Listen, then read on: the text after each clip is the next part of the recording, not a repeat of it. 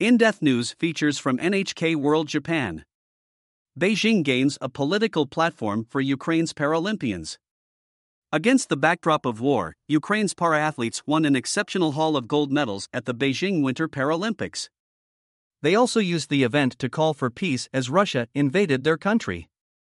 NHK World's Takahashi Naoya explores the relationship between sports and politics. Outstanding performances. Ukraine's para-athletes won 29 medals in Beijing, including 11 golds. The country ranks second in the global medal tally, and the overall performance was the nation's best showing at a Winter Paralympics. But the team very nearly didn't make it. Some members were escaping Russian bombs as they embarked on a journey that took several days.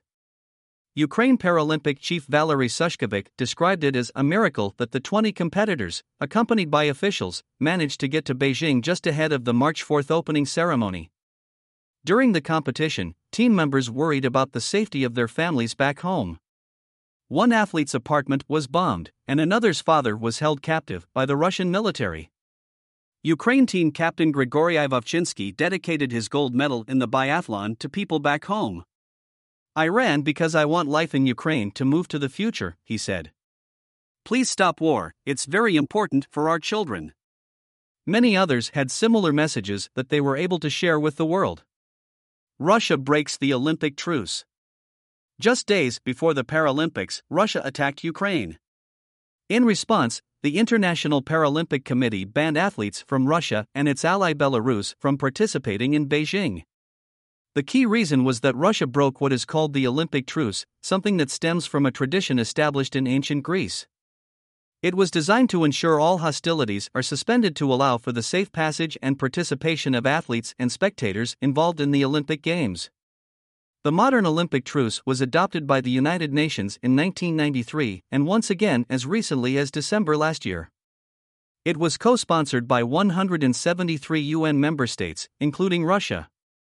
Despite Moscow's support for the resolution, this is the third time it has launched military action during an Olympic period since 2008.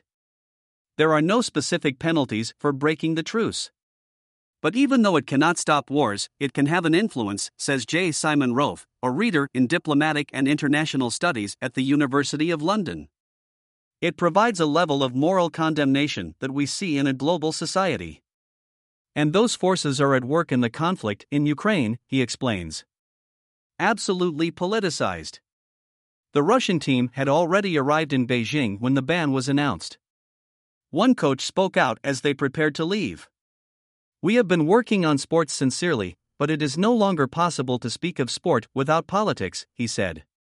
The Russian Paralympic Committee issued a statement that described the decision as absolutely politicized.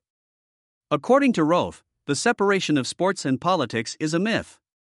He says sport reflects and is influenced by politics, something that was illustrated in Beijing.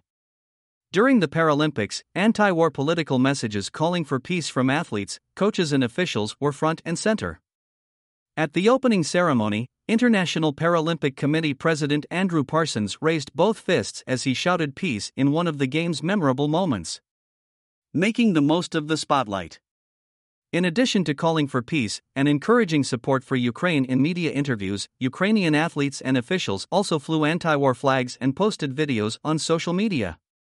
The Games served as a platform for their political messages as well as a showcase of their athletic prowess. Ukrainian team chief Sushkovic said many of the athletes' inspiring performances were motivated by what was happening back home. "We know how much our participation means to the Ukrainian people. We are glad we are fighting for them," he said in a media interview. Rofe says sport gives people the opportunity to share in an emotional bond that transcends language and culture.